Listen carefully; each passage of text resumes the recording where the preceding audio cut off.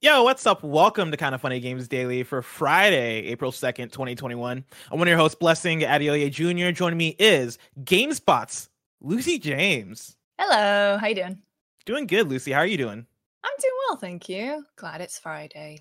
Yeah, no, I'm very happy it's Friday. I feel like it's been an uncharacteristically long week for no reason. I don't know. I think April Fool's automatically adds like 3 days to any given week if you work in media / are very online.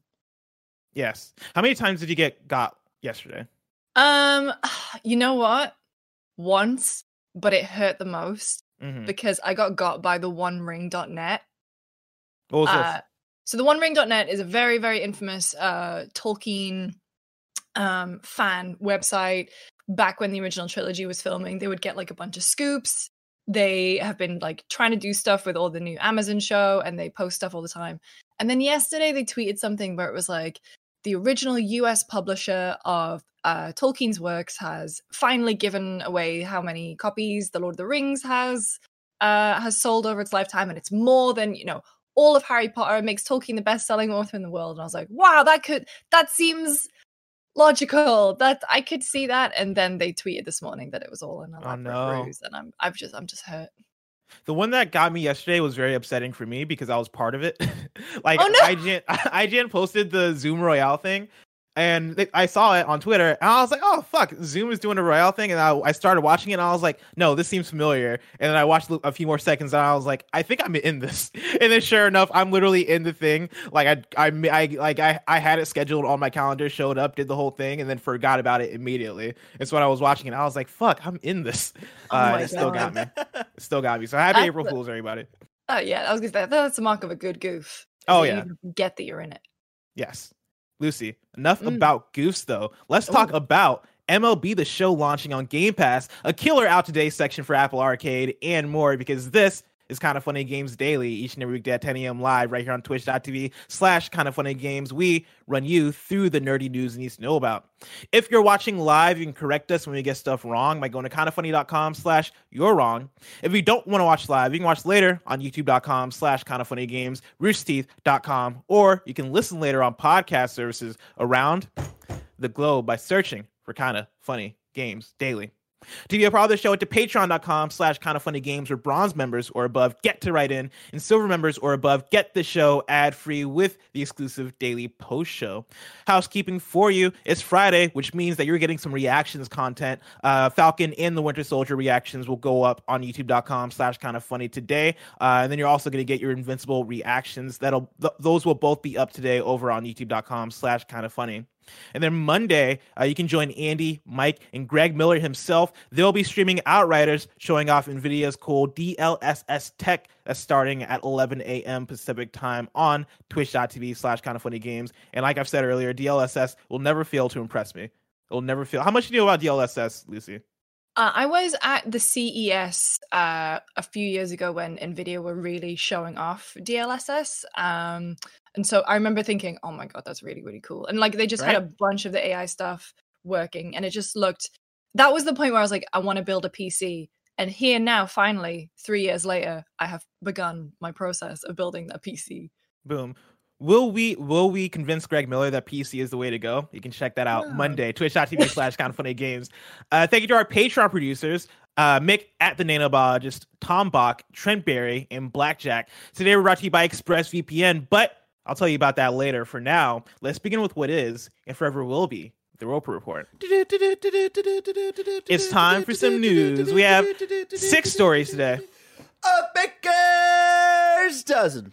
Starting with our number one this morning, a bomb dropped. MLB The Show 21 is coming to Xbox Game Pass day one. I'm pulling from news.xbox.com, where they write, we're delighted to announce that the MLB The Show 21 is coming to Xbox Game Pass on day one and will be available on April 20th for Xbox Series X/S and Xbox One, as well as on Android phones and tablets via Xbox Cloud Gaming Beta for Ultimate members. Both MLB The Show 21, Xbox One, and Xbox Series X/S Standard Editions will be included with Xbox Game Pass, so members will be able to play the best version of the game regardless of which console they're on. And with cross-platform cross-platform play in progress. You can play against others online and earn and use content across the platform and generation you choose. As we said from the beginning, this is an incredible moment for us, and bringing the franchise to more players and baseball fans is something that we at MLB Players Inc., and Xbox are all excited about. We can't wait for Xbox fans to experience the fastest, deepest, and most intense moment-to-moment baseball action yet. With pinpoint pitching, brand new fielding mechanics, and gameplay styles, Xbox gamers are in for a treat when MLB The Show 21 launches on April 20th. Lucy, a PlayStation exclusive franchise, not only coming to Xbox, but coming to Xbox Game Pass. What is your reaction to this? I mean, first of all, I'm British, so MLB is a thing that has just never crossed my consciousness until all of this Sony Xbox stuff. That's too bad, because I was requested to ask you specific MLB things. Because you would probably know them. So I was wondering what your thoughts were on like the Francisco Lindor deal with the Mets being a huge contract, $341 million contract. $341 million? Oh my god. For 10 years. What are your thoughts crazy. on that, Lucy? Crazy for baseball. I mean, that's just an obscene amount of money regardless of sport. But not to make it all about baseball. I have actually been to see the AT&T Park, Oracle Park. I've been to see the Giants a couple times, and that was fun. What are your thoughts on Buster Posey as a catcher overall? Oh my god! Don't get me started on Buster. You know what? I watched the unofficial Bash Brothers Lonely Island thing. Yeah. I've listened to the soundtrack a bunch of times. I'm not even joking when I tell you that is the limit of my baseball knowledge. Like Jose and Mark. That album is a weird trip. So weird. It is the weirdest thing. Watch it. It's hilarious. Barrett, you're the big MLB person at Kind of Funny. Does this strike why does this strike you? Like, does this strike you as crazy? I mean, less because it's like baseball and more just because I said a very intense term when we were off air. But this is like Sony has to make this game. Like Sony was in this relationship with MLB, and MLB was like, you know what would make this relationship even more fun if we opened this up to other people. And then MLB started hanging out with Xbox, and PlayStation couldn't really go anywhere. And then MLB and Xbox are having this great time, and Sony just has to kind of like sit down and watch it. And it's just like they're in a bind here, and it's really interesting to see how this goes down. Are you saying that MLB's started to invite Xbox to like the nice box? Yeah. The catered box, and Sony's just like back down on the bleachers. Yeah, exactly. It's exactly. Like, it's great for Xbox players, but it is one of those things where it's just like, man, like it's weird to see what was a technically Sony first party up until this year drop day one on Game Pass. So to me, it's obvious that like MLB is calling the shots for this. Oh yeah, like anything. I mean, it is still a first party game, right? Like it is being developed by Sony San Diego. It's being published by PlayStation, but I think as pointed out by Patrick Klepek on Twitter, it seems like MLB is the publisher on the Xbox side of things, which I think is the big indicator for how and why this is happening. Like, I don't know if this is these are the tides shifting towards, hey, you're going to see more PlayStation first parties on Xbox, or you're going to see more PlayStation first parties on Xbox Game Pass. I don't think that's necessarily the case here. I think the case here is MLB sees the opportunity for Xbox Game Pass, which is a huge thing, because I think that points towards huge things for Xbox Game Pass in terms of what that service means. But I wonder for MLB if it's a thing of, hey, this is a franchise that is coming new to Xbox fans, it's coming new to Xbox players, and so for this iteration, we want as many people to get into it as possible, and to do that, Xbox Game Pass is probably the most ideal way to release the game, so that this year Xbox fans have a thing they can look towards and go, oh shoot, this is on Xbox Game Pass. I know this is a big baseball franchise. I'm gonna try this out, and then come MLB 22. That's when they pull it back and they go, okay, no, now you got to buy this thing. Now we got you hooked. Now we're gonna reel you in, reel that fish in. You know what I mean? I was gonna say, I wonder as well if how this came about now. I wonder about the timing. I mean, Xbox has been so vocal and so open with working with everyone And so it must have just been MLB giving it that final push to get this over the finish line, because Sony has typically been more reticent to kind of play nice with others. Obviously, there is a little bit more Sony content coming on PC, Quantic Dream, for example, Horizon, Death Stranding. And it's so strange. And I think even when we had Master Chief in Fortnite and Kratos in Fortnite and seeing them on their different respective platforms, that was so strange. And I genuinely think that's just the beginning. I think we're going to get so much more of this, whether if it's going to be, I can't necessarily. I could see Microsoft saying, "Hey, if you guys want to have Halo on Sony platforms, that's fine. We'd be down with that."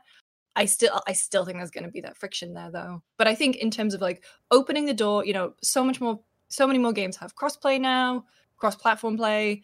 I think there's just going to be more and more of this. But it's so strange to see first-party stuff. First-party stuff with this stuff I can't get my head around. I don't know if this is going to be the foot in the door, and I don't know if this is actually like what's going on in the back end, like what people think, because even Greg pointed out our Slack that I think Patrick Klepek pointed out that MLB is listed as the publisher for Xbox. It's not even PlayStation. So you need that.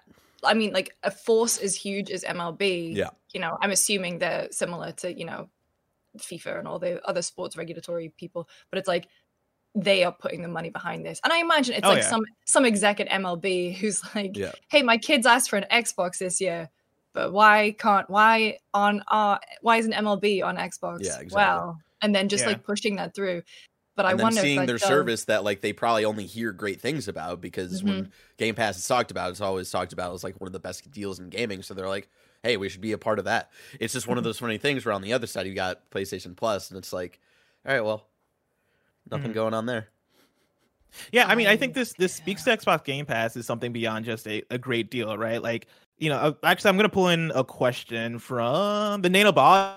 Just writes into patreon.com/kindoffunnygames, just like you can, and says, hey guys, I'm sure today you're getting a ton of, does this mean Game Pass is coming to PlayStation, and the occasional, does this mean Sony games will be coming to Game Pass Day 1 questions today with all of this MLB The Show news. However, I want to know your opinions about what this could mean for future deals made for Game Pass. This is probably a time deal and will be available for, let's say, 6 months on the service. This would mean that not only is there a sales bump for just being $60 on Xbox and the Game Pass discount, but more subs and sales as more people want to check this game out. Is this the creation of a new Game Pass deal with Xbox and other major publishers? Do you think we'll see more timed releases on Game Pass to push the faux scarcity mindset to its fullest, to not only bump up sales numbers, even if discounted, but player numbers and downloads, even if it means Sony looking bad to their own customers who are still getting it for $70? What other possibilities does this deal kick the door wide open for, as we are now entering phase 3 of Xbox Game Pass? Thanks, the nanobiologist.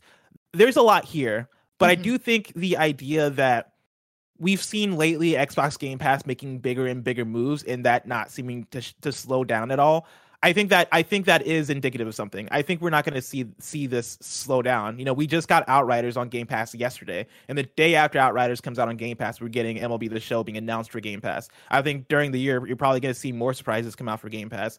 And Lucy, you mentioned earlier, right, that why now, right? Why are they announcing this now? Why is this a thing that's just coming around? And I think that's also interesting on the side of, this game's about a month from a release. Like MLB The Show, Bear, you probably know better than me. MLB The Show is coming out in like a couple weeks, right? April 20th, 420, blaze it. Okay, 420. So yeah, in a few weeks. And Outriders, that coming to Game Pass, was announced a few weeks before that came to Game Pass.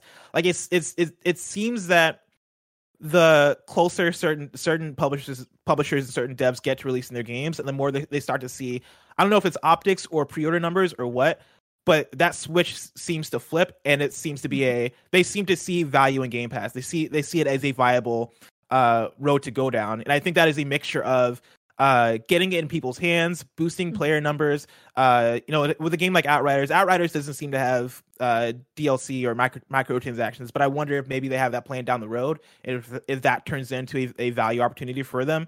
For MLB The Show, like I said earlier, right, like get the first edition in people's hands, and then later down the road, when you release MLB 22, or when you take this one off of Game Pass in 6 months, or however that pans out, you then get that return. You then have people return or buy the game full or do what they want to do in order to actually continue to stick around for that game and become a fan of MLB.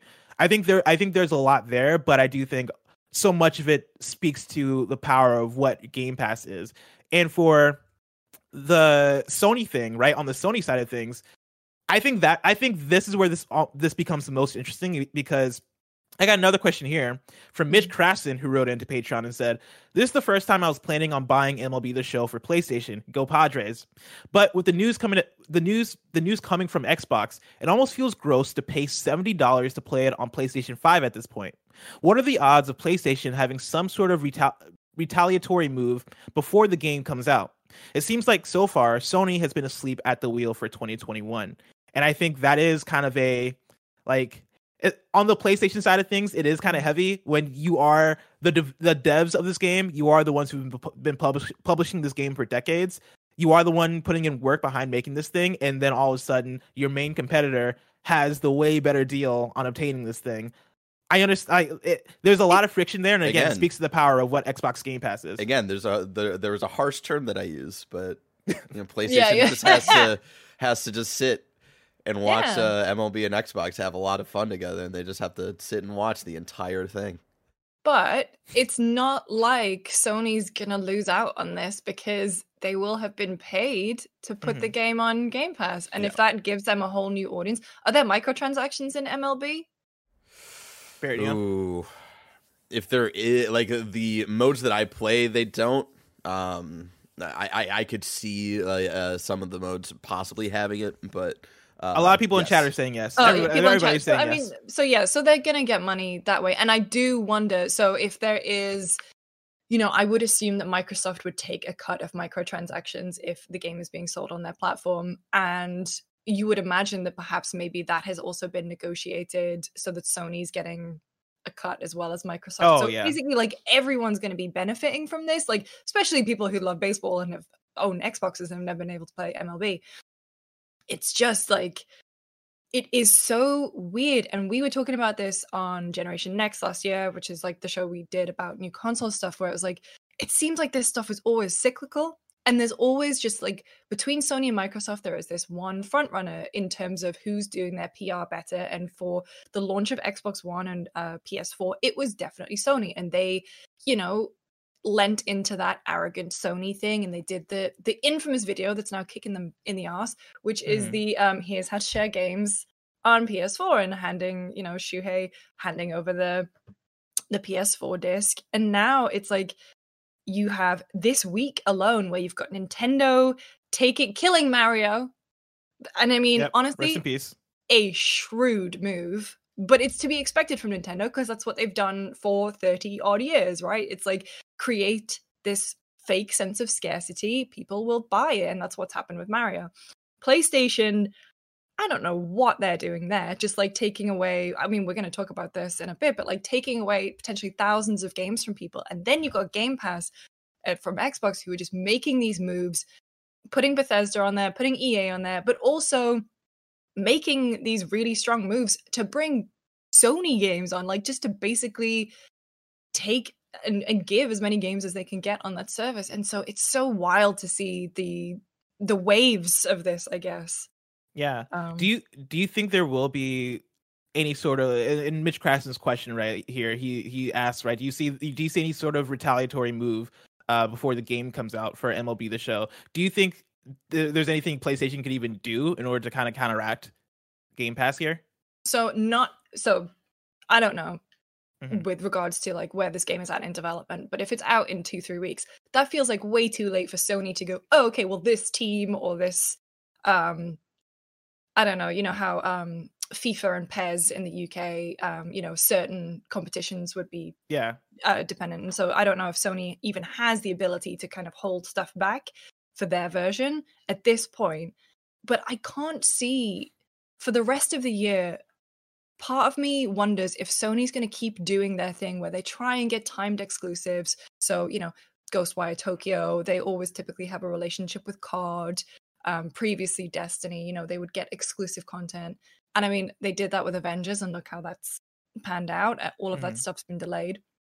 But you've got to wonder if there aren't these really serious serious conversations happening at Sony right now going, what can we do to compete? And unless them closing the PS3 Vita stores is them working on their own Game Pass with their own legacy content, I don't know what else they're going to be doing for the rest of the year, because that just seems like such a bizarre move when their competitors are building up these services around them. Yeah. I see a lot of people in the chat have been mentioning like PS Plus as a possible move, and I don't see it. Like I think if they were to make a big move, that would be the big move to make, right? Put this game out at launch on PS Plus. But I'm sure for Sony, they still see that value in terms of sales at launch for MLB The Show, right? Especially on the PlayStation platform. Like there's so many people that show up for that game year to year, and for MLB The Show, like I know every now and then. Correct me if I'm wrong. I believe MLB The Show every now and then will come out for PS Plus like later in the year or the year after the game comes out.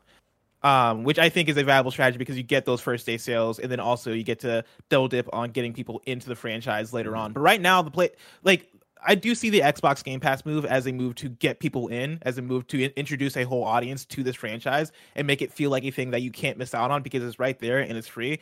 PlayStation doesn't have that for MLB The Show, right? PlayStation fans, if you're a PlayStation fan and you want to play a baseball game or you like a baseball game, then you are into MLB The Show. Like they got you. They don't need to make that move. And so like for putting it on PS Plus, I don't think would be a good strategic decision, because at that point it's like, what do you like? I guess you're doing that to satiate your fan base that might feel burnt because this other audience is able to get it for quote unquote free, right? Paying for a subscription in order to get it. But I don't think that's enough for PlayStation in order to actually make that move. For the people who like are casual baseball or like casual gamers who only play like sports games and play MLB The Show every year and stuff like that. Like I don't know if like they're in like the know of paying attention to this kind of stuff. So like they're probably in already anyway, you know? So yeah, that would be a lot of money, I would say, that would be left on the table. Also, I just want to say to chat, I streamed MLB The Show last year for like 150 hours. It was my most streamed game. I play a fuck ton of that game, but there's so much you can do that game and avoid microtransactions, so I'm sorry that I wasn't in the know of Diamond Dynasty, you dorks. Dude, I play so much FIFA, and I've never, I've barely touched Ultimate Team in the years that I played FIFA, and so I couldn't tell you much about Ultimate Team because I just play online seasons and I play with friends. Like that's the great thing about sports games: you can pick a mode and just get lost in it and not give a fuck about anything else. Also, chat, I did see someone say the stuff I was talking about with Sony giving all their stuff. They said it's PlayStation Now. Yeah, but I was talking about like a Game Pass competitor where that stuff is free and it's like all of it. So it's PS Now expanded.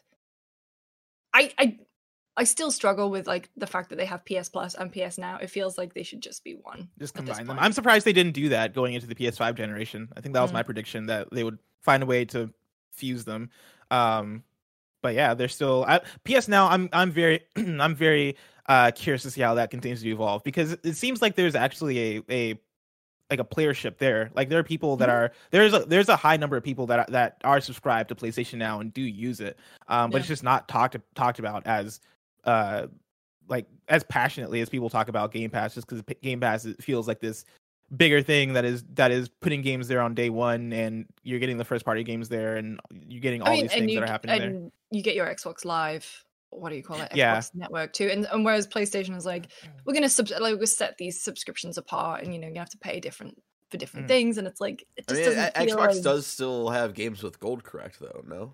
It does. Yes, but I mean, Ultimate does just bundle that in. Ultimate, it's all in. Yeah. Okay. Yeah. Because Speaking of things you won't have to pay for, story number 2, you won't have to pay for E3 this year. I'm pulling from Rebecca Valentine at IGN. The Entertainment Software Association, the organization behind E3, is denying reports that some of the content at this year's digital E3 event may be locked behind a paywall.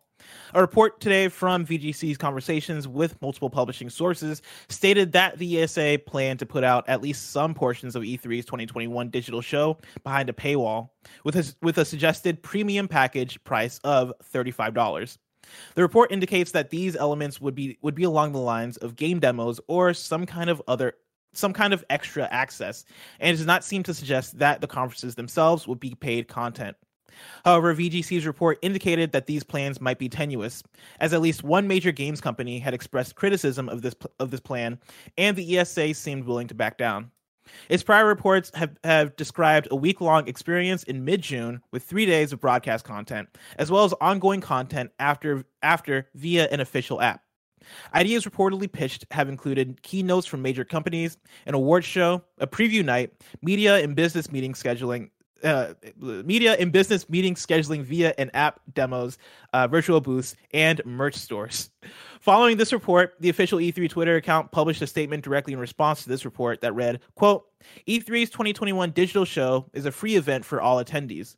We're excited to fill you in on all the real news for the event very soon, end quote. In a further, more specific statement given to VGC from the ESA said that, quote, there will be no elements at E3 2021 that will be behind a paid-for pass or paywall, end quote. Lucy, what are your expectations for E3 this year? Like the ESA themselves have not talked about it in detail, and they still will talk about it soon, but it seems like right now all we can expect is a digital event and what we've gotten reported from different outlets. Are you excited for E3 this year? Where do you stand with all that? I am excited for E3, but I mean, like, you know, just selfishly, it's always kind of been the highlight of my year. And I think, honestly, thinking back to the summer games fests, play for all stuff that happened last year, that for me was a really big crutch and like a really big shot in the arm of what was otherwise like a very down year. I mean, it was so strange, and honestly, E3, I hope will be that shot in the arm again. I don't think you're going to have it's kind of impossible to describe the kind of buzz and excitement of what being at a trade show like that is like to experience, because you're in the room where stuff gets announced, you hear the crowd screaming, and you're not going to get a crowd screaming if everyone's watching at home. So I think it's still really cool to have these digital events. I think Sony's first PS5, like the big conference they had last summer, was like the closest I felt. But it's still going to be a very strange one. But I'm glad it's kind of being opened up to everyone. I mean, E3 was going that way anyway, making it half a business show and half a public show. Yes, they absolutely did not get the the public show part right of it. Like, it was very, very expensive. The lines were too long. The rooms weren't set out very well. But blurring those lines and making it open to everyone so that everyone can get excited is a great thing. However, there are going to be elements of it that you're going to lose. So we talked about it on Console Crew that's going up. It should be up today, actually, over on GameSpot, where one of the really cool things about E3 and any show like PAX or Gamescom is that developers are competing for space, right? Some of them are going to have these huge booths that cost millions of dollars with like huge animatronics and whatever, and hundreds of pods. And then there will be like really cool indies, or just like, maybe one or two booths on the Microsoft show floor. And that stuff is what spreads by word of mouth. I remember the first ever time hearing about Hotline Miami was at a Gamescom, and it was because a friend of mine was like, put your pint down, go in to see Devolver. They weren't even in like a parking lot or anything. They just had this like tiny little office, and they were like, there's a game in there called Hotline Miami, go play it. And when you have these big, huge online showcases, you are fighting for attention, and it's maybe 10 or more 1-minute trailers back to back to back to back to back. And that's why like Nintendo Directs, especially when they're the indie ones, I find them hard to kind of even focus on what games are there, because they just show them in such quick, rapid succession, and you get no, sense of time. Yeah. And experience. And so that's what the biggest thing for me is going to be this E3. It's like how the attention is going to be divided between everyone. Yeah, like I think so often of the reels we would see at E3 presentations of a bunch of indie games back to back to back to back that wouldn't even have like the name of the game or the developer or anything attached, right? You would just see 2 seconds of gameplay and then on to the next one, and it's like, is that really the ideal way to show this thing off? Like, this seems like a way for when first parties do it to like prop up that, hey, there are games here, but those are actual games you're showing that could be showed off way better if you took the time to actually do them justice. And maybe E3 isn't the right venue for that. Maybe doing that in your own indie showcase, or finding your own stream, or finding your own way to do that is a better way to go. I think that's been a shift in terms of these video game presentations that have happened over the last year that has kind of helped out that a lot. Like we just got the ID at Xbox presentation last week that was 4 hours long, which might have been too long, but at the very least, I saw so many games from there that I had interest in or that I wanted to try out. Like Narita Boy came from there, and I was able to download it and try it out. The new Drinkbox game, Nobody Saves the World, right, was shown off there, and that's what I'm super looking forward to in the future. And there are plenty of other games I can talk about from there too. That like the lawnmower simulation game that we talked about last week, right? Like there's a lot of stuff from there that I was like, man, this seems really cool. And then you look at Nintendo with Nindies, you look at PlayStation and how over on the PlayStation blog, they periodically will drop 8 random indie game announcements that will often get people excited and get people interested, which is a way better way to do it. And so I like that shift that we're getting. It seems like each year now where things are starting to be placed out a bit better. And E3 being what E3 is, and E3 being what E3 seems like it's going to be this year, I think is fascinating. And I'm curious to see how they do it, because I do not have that much faith in them right now. Maybe they could announce it and detail what it looks like, and I'll be like, okay, let's go. But like as of now, right, the reports we've gotten is it is going to be a 3-day digital event. They are trying to partner up with publishers and companies in order to have their showcases there. And it seems like an E3 that is caught between trying to be traditional E3, but then also trying to adjust to the pandemic and what the industry is kind of evolving into when it comes to digital presentations. And so I think there's something there, especially when they talk about getting games in the hands of people to demo. There was a report, I believe on the VGC website where this report originated, they talked about possibly partnering with NVIDIA to deliver on-demand streaming in order to do demos. Yeah, and I think that is a genius idea. I think could work out. That's really cool. Yeah. The problem with it though is that I think that could work out. I don't think that works out if you charge money for it, which is what the VGC original report was.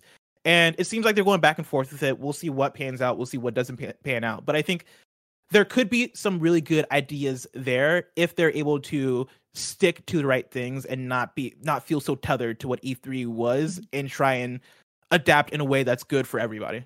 I think, at the minute, it just seems like everything is so in flux. I did see Andy Robinson from VGC, tweet, well, we held off on this because we were waiting for a statement, and then everything they've done has just completely undercut what we were originally reporting. So maybe it just seems like the goalposts are shifting all the time.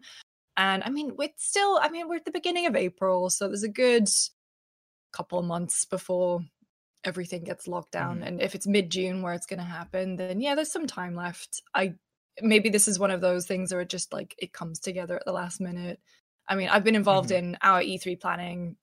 I've been at GameSpot 7 years, and it's like you start having the meetings in January and nothing really starts to get booked until about May. Properly, like appointments and stuff gets booked in May. So I imagine this is probably just going to be a similar sort of scenario. Speaking of the whole Summer Games mess, this is story number 3. Summer Games Fest Day of the Devs has been announced. I'm pulling from Gabe Gerwin at GameSpot. Summer Game Fest, an event Jeff Keighley began back in 2020 as E3 was canceled, is back again this year, and it includes a special Day of the Devs celebration that'll highlight great indie games. Returning in June, Summer Games Fest will be available on major streaming platforms, as well as its official website, and if it's anything like last year's event, you can expect presentations, streams, and announcements over a stretch of several months.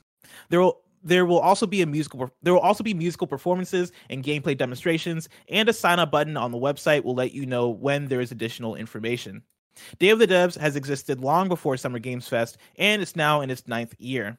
Developers interested in having their game shown can submit using their projects in this form. Using their projects this form, which is that a typo? I can't tell. Projects this form, which asks for a variety of things, such as your game's description, a video link, any online game builds, and if you have shown your games at other broadcasts within the last 3 months. So there you go. The Summer Games Fest trucks on, does its thing. I like the idea of I like the idea of them like asking, like, "Hey, have you shown your game off in the last 3 months at a big presentation?" Because that was one of my big pet peeves last year with the whole Summer Games Fest. Is that like you see the same games pop up at each and every event, and it's like, all right, guys, we get it. You're showing off this game. We understand. Yeah, I mean, have you ever been to a Day of the Devs in San Francisco? I've not. No. So I went, it was like my first year when I moved here, and they held it at the Alamo Theater, and it was just the most fun. And you get to see all these games that are just, I guess because Double Fine organizes it, so all the games that they were chosen had this great sort of just unique Double Fineness to them. Like you can tell that those guys would like it. Would like them, and it was just such a fun event, and I'm so glad the Day of the Devs is continuing, and I'm really glad that they've got this partnership with Jeff, and I'm just and also someone in the chat, two things in the chat. Someone said it looks like I'm looking at myself. No, I am looking at the run of show. If I was looking at myself, I'd be looking down here. Oh no. Do your thing. We're talking about Invincible. I need my reference material. All right. He was looking for an excuse. Looking for an excuse, this guy. I have so many questions. Did he lend you his Invincible comics? Like, why is this? Oh wait, or is this the living room? No, this is my bedroom. It's just because the bookcase is in here. Oh, okay, I see. But no, I'm looking at the run of show. And the second thing, someone did say, someone in the chat, but it's gone now. That Jeff said this whole thing is going to be like a month now. It's not going to be the whole summer. It's just going to be a more protracted. I fell. Can't wait for that to get clipped. It's gonna be like a month. That's awesome. Because you played it off. I couldn't tell until you said it, and I was like, so that's what happened. Yeah, you can tell because I only blush on like one side of my face. That's fantastic. It also only happens when I eat too. I only get a blush reaction on one side of my face. It's so strange. See, I don't have to worry about that. It's not a problem I have, the blushing, thankfully. Before we move on to story number 4, I want to tell you guys about our sponsor. Of course, you can go to patreon.com/kindoffunnygames where you can get the show ad-free. And speaking of ads, this episode of Kind of Funny Games Daily is brought to you by ExpressVPN. Does it make sense that the same company who controls half of online retail also passively eavesdrops on your private conversations at home? What about the idea that a single company controls 90% of internet searches, runs your email service, and gets to track everything you do on your smartphone? Big tech is more powerful than most countries are, and they profit by exploiting your personal data. It's time to put a layer of protection between your online activity and these tech juggernauts. That's why I recommend ExpressVPN. Think about how much of your life is on the internet. Sadly, every site you visit, video you watch, or message you send gets tracked and data mined. But when you run ExpressVPN on your device, the software hides your IP address, something that big tech can use to personally identify you. So ExpressVPN makes your activity harder to trace and sell to advertisers. ExpressVPN also encrypts 100% of your internet data to keep you safe from hackers and eavesdroppers on your network. And ExpressVPN does all of this without slowing your connection. That's why it's rated the #1 VPN service by CNET and Wired. What I like most about ExpressVPN is how easy it is to use. Download the app on your phone or computer, tap one button, and you're protected. So stop handing over your personal data to big tech monopoly that mines your activity and sells your information. Protect yourself with the VPN Kind of Funny Trust to keep us safe online. Visit expressvpn.com/games. That is expressvpn.com/games to get an extra 3 months free. Go to expressvpn.com/games right now to learn more. Lucy, story number 4. There are 2,000 digital-only games that will disappear when PlayStation closes its stores. This is Chris Scolian at VGC. Over 2,000 digital-only games will no longer be available for purchase when Sony closes the PSP, PlayStation Vita, and PS3 stores this summer, VGC Analysis has revealed. Although users will still be able to re-download their previous purchases for the foreseeable future, from July 2nd, it will no longer be possible to buy games on the PS3 or PSP online marketplaces, and come August 27th, the same will apply to Vita too. Of the games set to disappear from the formats, the vast majority are available on other platforms such as older PlayStation consoles or PC. However, around 120 games will essentially become lost forever once the stores close, our analysis suggests. Some titles will essentially become Xbox console exclusives, such as Beyond Good and Evil HD, Lara Croft and the Guardian of Light, and both Bionic Commando games.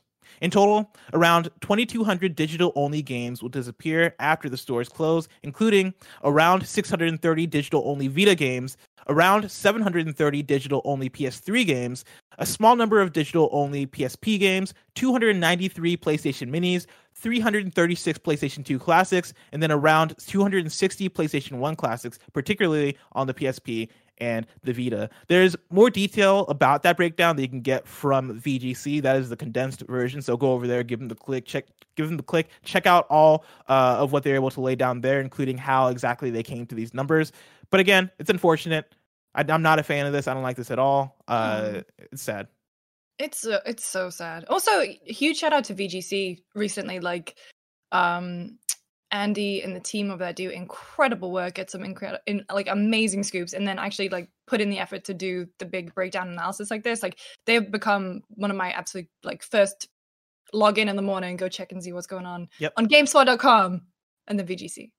Yeah, no, I'm actually right there with you. VGC is awesome. Like, especially in the last few weeks, I feel like they've been killing it in terms of getting scoops and in terms of when we're talking about the whole E3 situation, they have been the go-to source for that specifically.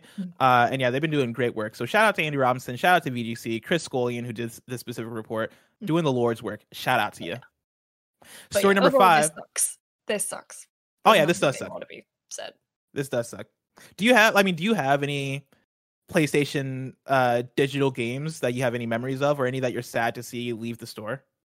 So in terms of stuff that's digital, definitely digital only. I'm not 100% sure. My Vita is at home, but I'll tell you what I did manage to take from the office before we left. My PS TV. Oh, snap. It's not mine. It's the office just a PS TV that was lying around. PS TV. And so actually, Jenny, what I might do is see what I can do that, because I can't remember if you can like put an SD card in and download stuff onto it. I might see, because my Vita's back in the UK, so I might see if I can get, like Persona 4 Golden, Persona 3 Portable, and just see if I can go grab some games out. Like we were playing Metal Gear Solid, and I was gonna try and set it all up and get it from there, but instead we just did it on PC. But it might be a good chance to grab some of those games, some of the old PS1 stuff too that I don't have the discs for anymore. I don't know. Might be an expensive couple months. The PS TV was one of those purchases that I always wanted to make, but I never made, because I had the thing, and I do this very often, and it always fucks me up. Where I'll see a piece of hardware that is not doing as hot as it should, and I'm like, I'll see it on Amazon on sale, and every time I'm like, it could be lower. Like, it could go lower. I could wait for it. Like, how much is this going to be in a couple weeks? And then I get there, and the price does lower. And then I'm like, but could it go lower there? Lower though. Like, that's how I missed out on the PlayStation Classic. Is the PlayStation Classic launched at like $100 or something, and then the price kept going down lower and lower and lower until it got to like $30, and I was still like, oh, but could I get a deal though? Like, could I get a deal on this? And then it ended up disappearing because they all sold out. And I was like, fuck, I should have just got it for $30 when it was there. I remember when PS TV launched, and it was like, it kept getting cut. And then they announced that they were canceling it, and it just went up. And I saw one, I think, for about $100 or something, $200. And I was like, ow. But also someone in chat, the Shepherd Lord, said you can get an SD card and download onto a PS TV. Boom. The more you know. The one instance of me actually being able to follow through and buying a thing, I think, was the Steam Link. I think it was called the Steam Link. Oh yeah. Yeah, and like, I think I got that for $5 at GameStop, and I never used it. Yeah, $5, and I never used it. But I did get an Ethernet cord from it, which is sick. Well, yeah, no, that was sick. It was a cheap way to get an Ethernet cable. So I remember queuing at Eurogamer Expo EGX 2012, I think it would have been, or 2011. I queued for over an hour to get an OnLive console, never used it, and instead just used the batteries that it came with, because my Xbox controller batteries had died. And I was like, okay, well, thanks OnLive. That's fantastic. It served your purpose. I still have it somewhere.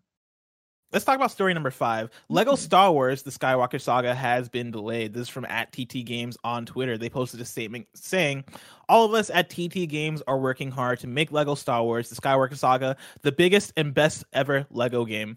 But we're going to need more time to do it. We won't be able to make our intended spring release date, but we'll provide updated launch timing as soon as possible. I know this is a sad one specifically for Barrett Courtney, because I know Barrett was looking forward to this one.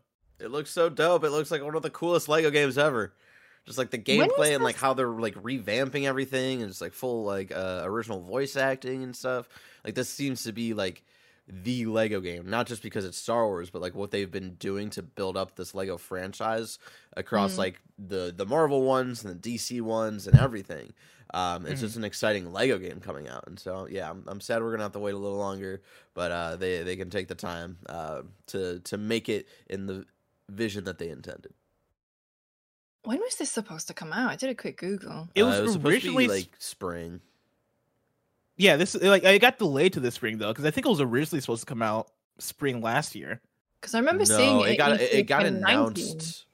It got announced like when we were in quarantine last year. So No, it wasn't. Yeah. No, it was E3 2019. Yeah, Really? I remember seeing it on the show floor.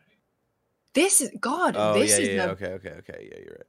This is a bad year for Warner Brothers. Yeah, it's not great. Like, It's not looking great for them.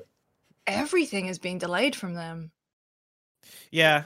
No, But it's it unfortunate. is but one of those things just because like The work from home stuff. Yeah, the work for like, is it specifically Warner Brothers or is it everybody? But Warner Brothers just had more tied to this year that we're already seeing, you know, or we were supposed to see, right? So Yeah. Yeah, and I think this is definitely a video games development thing, just across the board from all devs, where you're seeing a lot of games get delayed. Like this is, I know a lot of people. I saw a lot of people were a little bit bummed about this one because I think this is one that people have been waiting for a while. But yeah, like with the pandemic, with work from home, and also with like seeing Cyberpunk and having that game be the example of, hey, just delay, just make sure your game is polished and ready to go before you release it. I think you're going to see this a lot. And so this is another one in the list of games that will get delayed this year. I think part shortages as well can't really be understated. How much, like, the difficulties in getting new consoles, not even just new consoles, but like pretty much every single aspect of like PC gaming. And with Brexit, TT Games are in the UK. There are new import charges on stuff thanks to Brexit. And so it's just a whole omni-shambles, to use the phrase. Yeah, from the thick of it, there is a shortage going, like the chip shortage. I think we talked about on this show a few weeks ago. That's been affecting everything. And then like yesterday, I was listening to Games Daily, and they're talking about how the Suez Canal blockage. That delayed the Game Boy thing that people were looking for, the Analog Pocket. Oh, that's why. Yeah, that's why. That's why it got delayed. Yeah.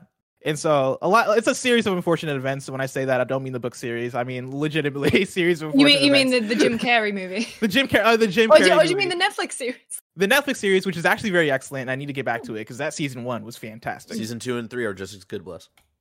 Really? Okay, that's high praise. Well, that's high praise. The ending of season 3 is like weird and whatever, but that's also because the final book in the series was like weird and whatever. But I digress. Oh. Well, speaking of must-watch TV, our last news story number 6, The Last of Us HBO series will begin filming in July. This is Adam Bankhurst at IGN.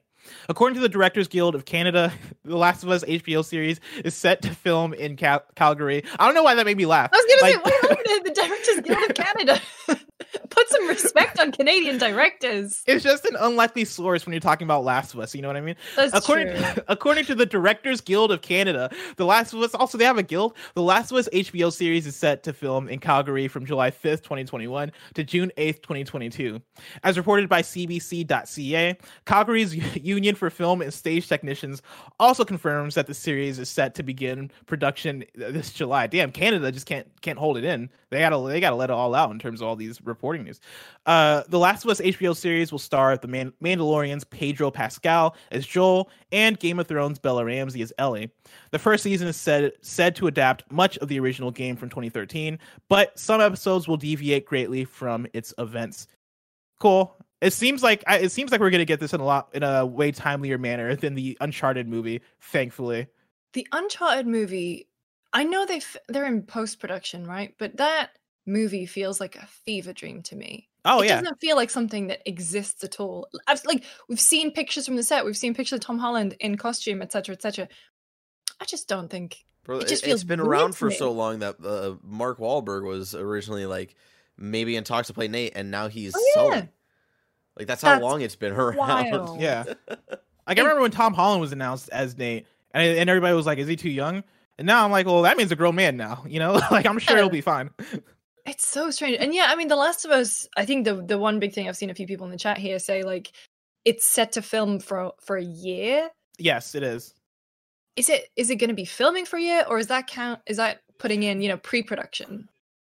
Because I imagine, like, if you're building huge sets, I mean, maybe not even necessarily. Well, you might have to build sets to give it that full big post-apocalyptic vibe, or at least there'll be a lot of time for post-production to add that in. And it's like a cross-country journey, so I'm sure that's going to take a lot of just like different shots, a lot of like different whatchamacallit, like going to different locations and being able to film in order to get that feel of traveling all the way from one side of the country to the other. And so I wonder how much that's going to be. It's also very possible that they have set that time period because they can anticipate that that COVID is going to be slowing stuff down. Because if you think everyone's going to need to be, if they're not already vaccinated, everyone's going to need to be tested frequently, factor in things like what happened with the Batman that kept, starting production, people getting COVID, Robert Pattinson, and then the whole production being shut down for a bit, for 2 weeks. And so it's like, maybe they're just factoring all that in, because a year does seem like a long time. Yeah, and a lot of people in chat are mentioning maybe they're trying to do that to like capture the seasons, which I would say I had that same exact thought before, like when I originally read the story. But then I was like, is that worth it? No. Like, would you want to like elongate your filming? You're filming for a whole year when you can just simulate that, right? Like fall, spring, summer, you can just add a fucking filter.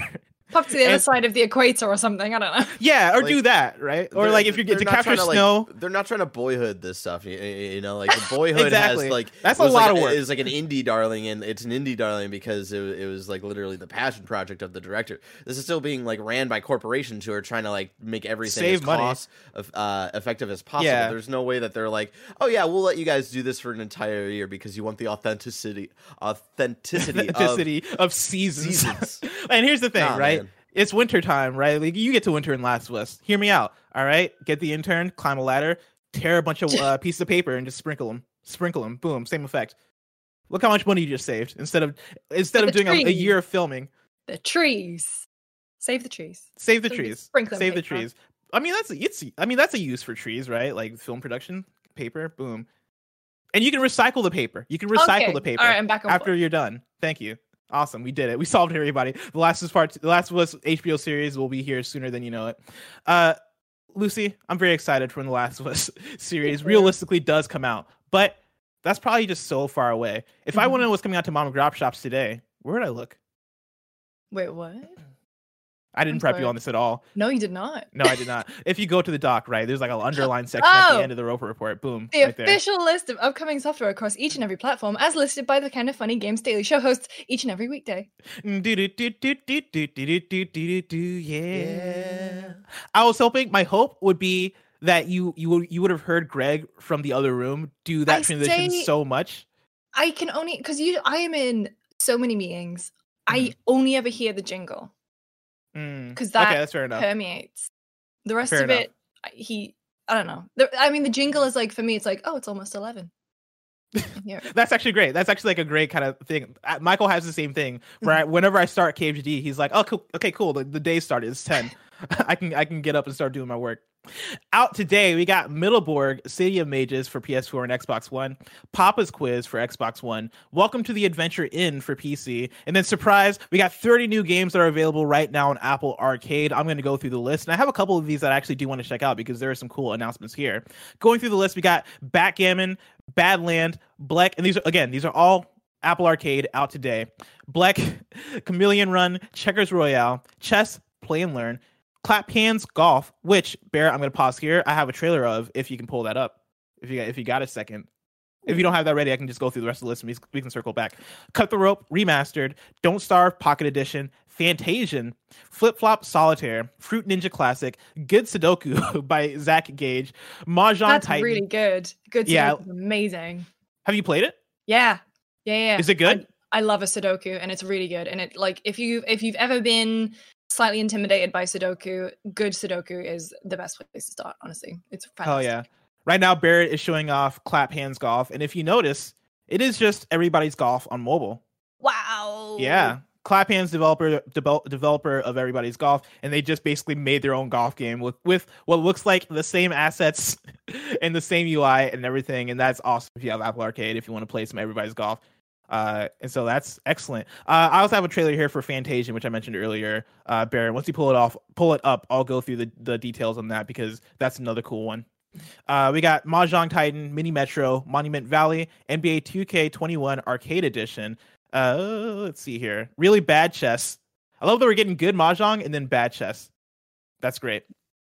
Really bad chess. Reigns, Simon's Cat, Storytime, Solitaire by MobilityWare, Song Pop Party, Spell Tower, Star Trek Legends, Sudoku Simple, Taiko no Tatsujin, Pop Tap Beat, The Oregon Trail, The Room 2, Threes, Tiny Crossword, Wonderbox, The Adventure Maker, and then World of Demons. Those are all, again, out today on Apple Arcade. Barrett right now is showing off Fantasia. The reason I want to show this off is because it's a cool one. I'm pulling from Gematsu, where they write, Fantasian, a new role-playing game from Final Fantasy creator Hironobu Sakaguchi, is available right now for Apple Arcade.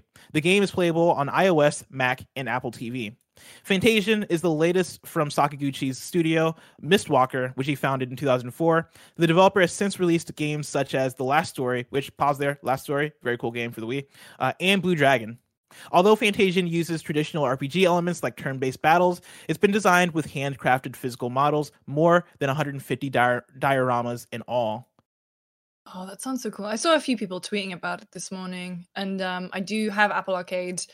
I am in a family on Apple, so I bought a new iPhone, and I get a year of Apple TV, and you can share that with like up to 5 people.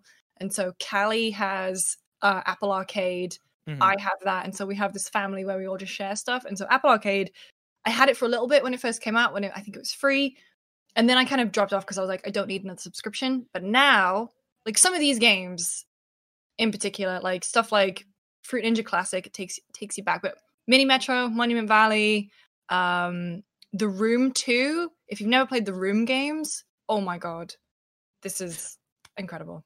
Another one I want to shout out here is World Demons. I have a trailer here, Barry, if you can pull that one up to you. I'm going to pull from IGN, where they give a quick description here. How did I miss all these trailers? When did you add these? Oh, these were here from the beginning, man. I don't believe these are always here. I don't believe you. These are always here. I think you're lying, you piece of shit. World of Demons is an Apple Arcade exclusive title from one of the world's finest developers of action games, Platinum Games. After beating the first chapter of this title, which had a surprise release today, I'm already intrigued by its setting and art design, which lean heavily on traditional Japanese folklore, as well as its surprisingly complex gameplay mechanics. It stands out as a must-play on Apple's gaming service and more than justifies the cost of a month's subscription if you're not a member already. And again, like, this game looks really cool. Like, it's a Platinum game with a really cool art style. Oh, Okami. This does look just like Okami. That is the Okami. I literally thought, like, I didn't hear the name of the game, and I was like, oh, they made an Okami sequel? Cool. Okami is like one of my favorite games of all time, and I saw a few tweets today that, Platinum are doing something, and obviously Platinum was forged from the ashes of Clover, who made Okami. Mm-hmm. Kamiya-san worked on Okami, and oh my god, I mean, obviously you're not playing as this playable character does sort of have Ami's coloring, but damn, okay. Yeah. Again, really cool stuff from Apple Arcade.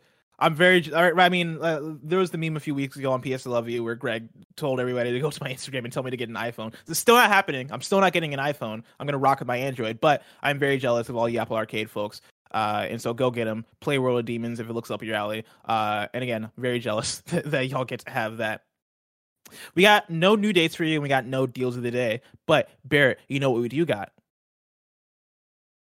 We got to squad up. Of course, you can go to patreon.com/kindoffunnygames where you can write in, let us know the games you're playing, what squad up requests you have, and we'll read them right here. Just like Alfonso. Alfonso wrote in with a squad up on PS5 and Xbox. He says, looking to play Outriders. I play on Xbox because I was afraid my PS5 would glitch when trying to carry over my demo progress to the full game. Up for squadding up on Xbox or crossplay with PS4/5. Currently, World Tier 5 and Level 7. If you want to play with Alfonso on some Outriders, you can add Alfonso with the Xbox username Speaks Space Beliefs. That is Speaks Beliefs. And then on PlayStation 5 with the username Speaks underscore beliefs. Sorry, It Lucy, if I threw you off underscore there. I'm just beliefs. I'm refusing to respond to Blessing until he admits that he put the links in last second. that's fine. So yeah, No, yeah. dude, I know it's a bit. I did put the links in before the show. I didn't highlight them, which is the thing I usually do, and probably was the thing that threw you off. I did not highlight them this time. I'm always and good. So that's on I'm me. always good at That's looking on for me. the blue links, though. I'm always good at that. Mhm. I don't think these were here, Bless. I don't know, man. It's a conspiracy. They were there. They were How there the whole time. close before the show did you add them? They might have been the Check the last thing I change added before log. the show. Okay. On Google Docs. Also, Alfonso mentions here, right? You're afraid of your demo progress carrying over. As far as the Outriders like demo version, full version, that should be the exact same process as Xbox, and so you should be fine if you're scared. If you're scared, don't be scared. Try it out. So I played the demo on Xbox. Can I transfer that to PlayStation if I log in with my Square Enix account, or do I have to do it again on PlayStation? I think you have to do it. Game. You have to do it again. I don't think you can transfer progress because it's cross play. It is not cross progression. Gotcha. I mean, that's okay. I was playing Pyromancer and I wasn't really feeling it. I do want to try. What's the class Greg's playing? Trickster. Yeah. Yeah. I want to. Trickster is really cool. Trickster looks really cool. Like Trickster has a lot of flashy moves that I dig. I switched to Technomancer, mainly for the turret. And at first, like it doesn't have that immediate like satisfaction you get with Trickster, where immediately you feel like a badass. But as I'm growing and as I'm developing more skills, I'm feeling better and better about my character because I just got a healing ability. And again, it's very basic. I press R1 and everybody gets healed, but it's useful. People aren't dying. Useful. I'm carrying the squad on my back. My shoulders are sore. And so it's working out. Now it's time for gotitfunny.com/you're wrong. That's where you write in and let us know what we got wrong as we got it wrong so we can correct it for those watching later on youtube.com/kindoffunnygames and listening later on podcast services around the globe. We got one you're wrong from MDY who says, hey there, Bless and Lucy. A quick note on the MLB The Show deal. Diamond Destiny mode allows you to buy digital packs of players and generates a lot of microtransaction revenue. Opening up to Game Pass users allows for a huge opportunity for new microtransactions for both MLB and Sony San Diego. So there you go. Get that cheddar cheese. And Nano has one more you're wrong here and says, Lego Star Wars The Skywalker Saga was supposed to come out October 20th, 2020. Then at Gamescom 2020, it was announced for spring 2021. So the game just keeps getting kicked down. But I'm sure when it comes out, it'll be good. I'm looking forward to that one. I want to try it out. I haven't played a Lego game in a long time. But I loved when they did Lord of the Rings and all the Marvel stuff and all the DC stuff. So I'm ready. It's been they released so many in such a short period of time that I kind of got a little bit burnt out on it. But now I'm prepped. I'm ready. Yeah, I was really impressed by the debut trailer for that one. Like when they first revealed it, I'm not a Lego person and I like Star Wars video games. But like a Lego Star Wars video game by itself doesn't do much for me. But seeing the debut trailer, I was like, fuck, this actually looks really cool. Like they're going through the whole thing. Again, it's gonna be I think it's gonna be their most ambitious Lego game yet. The magnum opus Lego game, Lego Star Wars game. So I think someone pointed out like they haven't released one of these I think since 2018. So like they've been working. Of course, it's Friday, which means we have a whole week ahead of us next week. Next week's hosts for Kind of Funny Games Daily go like this. On Monday, it's me and Tim. Tuesday, it's Greg and Gary Whitta. Wednesday, it's me and Andy Cortez. Thursday, it's Greg and Tim. And then Friday, it is me and Greg. If you're watching this live right now on Twitch, after this is Mike playing some Nintendo games for the first time. Mike isn't a huge Nintendo person, so he hasn't played... like Mario 3D World, I believe, was his first Mario. And so it looks like he's going to be jumping into games like Mario Sunshine, Mario 64. What else might he jump into? You'll have to tune in to find out. Or you can catch it later on Kind of Funny Plays. But either way, check that out. Show Mike all the Nintendo love. Will Breath of the Wild become his favorite game of all time like it should be? Again, you'll have to tune in to find out. Lucy, before we sign off, I want you to let people know where people can find you, what you're working on for GameSpot. What's up in the world of Lucy? Oh, thank you. Well, first of all, this has been so nice. It's great. Always great to hang out with you, Bless and Barrett. It's funny because like the most I talk to you now is like over TikTok. We just send each other, and so gotta say, you have a very well curated feed. And Thank you. Here's the thing. If you're one of my friends on TikTok that I send TikToks to, which there isn't a great amount of y'all. It's a very close, exclusive club. Very close exclusive club. If you're in that group, just know that I tailor my TikToks to you. All right. If I see a TikTok, I do think, okay, this is one that I think Lucy would appreciate, or this is one that I think Joey Noel would appreciate. Blessing's turning into the algorithm. I am the algorithm. Well, that's the thing. When I'm sending you TikToks, that is my algorithm for you. That is a tailored experience for you. And so, Lucy, the TikToks you get from me are very much hey, this has Lucy energy. I'm going to send it to Lucy, just so you know. I would like you to know that I do the same for you, because I send. Thank you. I send to you, send stuff to Joey. Greg, Jen, and I have a text thread, which is an extra layer of love and effort. But is, you have to take it out of the app, and also the same for like Tam and Dave. So I appreciate that. It's a sign of friendship. Thank you. Other than that, what am I doing? I was on Beastcast this week. You can go check that out over in Giant Bomb. GameSpot After Dark should be up today. We were talking about Disco Elysium a lot because we're playing it on PS5. Console Crew also out today. We're talking about how this is just going to be a weird year for games. And unfortunately, we filmed it and we were like, oh, at least Lego Star Wars is still coming out this year. And then it got delayed because that's always the way. What's going on in the world of me? Well, I'm actually going back to the UK for a little bit. Oh, no. Yeah, so it's, just unfortunate timing with visa stuff. And state of the world means I can't get an appointment as soon as I would like, and there's just stuff time running out. I have to leave the country by a certain date. It's the whole process, but it's in order, so I will still be around. I'm actually going to be working on like East Coast time, so I will still be very online. I guess I'll still be on all of the usual stuff I'm on. I'm just going to be in a slightly different backdrop, which will be interesting. I haven't actually got that all figured out just yet. So that's my big thing, which is probably why you can see I have these big tubs behind me that I haven't started packing yet because I got to put my stuff in storage. But, it is what it is. That's what's going on with me. But other than that, I've got a ton of games to get through. So if you want to see me talking about Disco Elysium and picking out my favorite Kim lines, you can follow me on Twitter at LucyJamesGames. There you go. Lucy, thanks again for joining me. This has been an awesome episode of KFGD. And yeah, good luck with going back to the UK, and hopefully we'll see you back here again sooner than later. This is not a goodbye. This is a see you later, I guess. Yeah, this I don't know. I'm turning this to like the last episode of a sitcom. It's been a long The music starts playing. It's the end of it's the end of Fast 7, y'all. Yeah, I was like, where's the fast music? No, it's honestly it's a very bittersweet thing because obviously I have to put my life here on pause, but I can't pretend that I haven't been super sad that I've missed my friends and family. Like I have missed literally half of my niece's life. So that's a very depressing thing to say out loud, but I'm going to get to go home for a little bit. I'm going to get vaccinated sooner than I would do here. And so there's a silver lining to a lot of it, but it has just been a bit of a stress trying to coordinate everything. Like I found out you can't use Venmo unless both of you are physically present in the United States.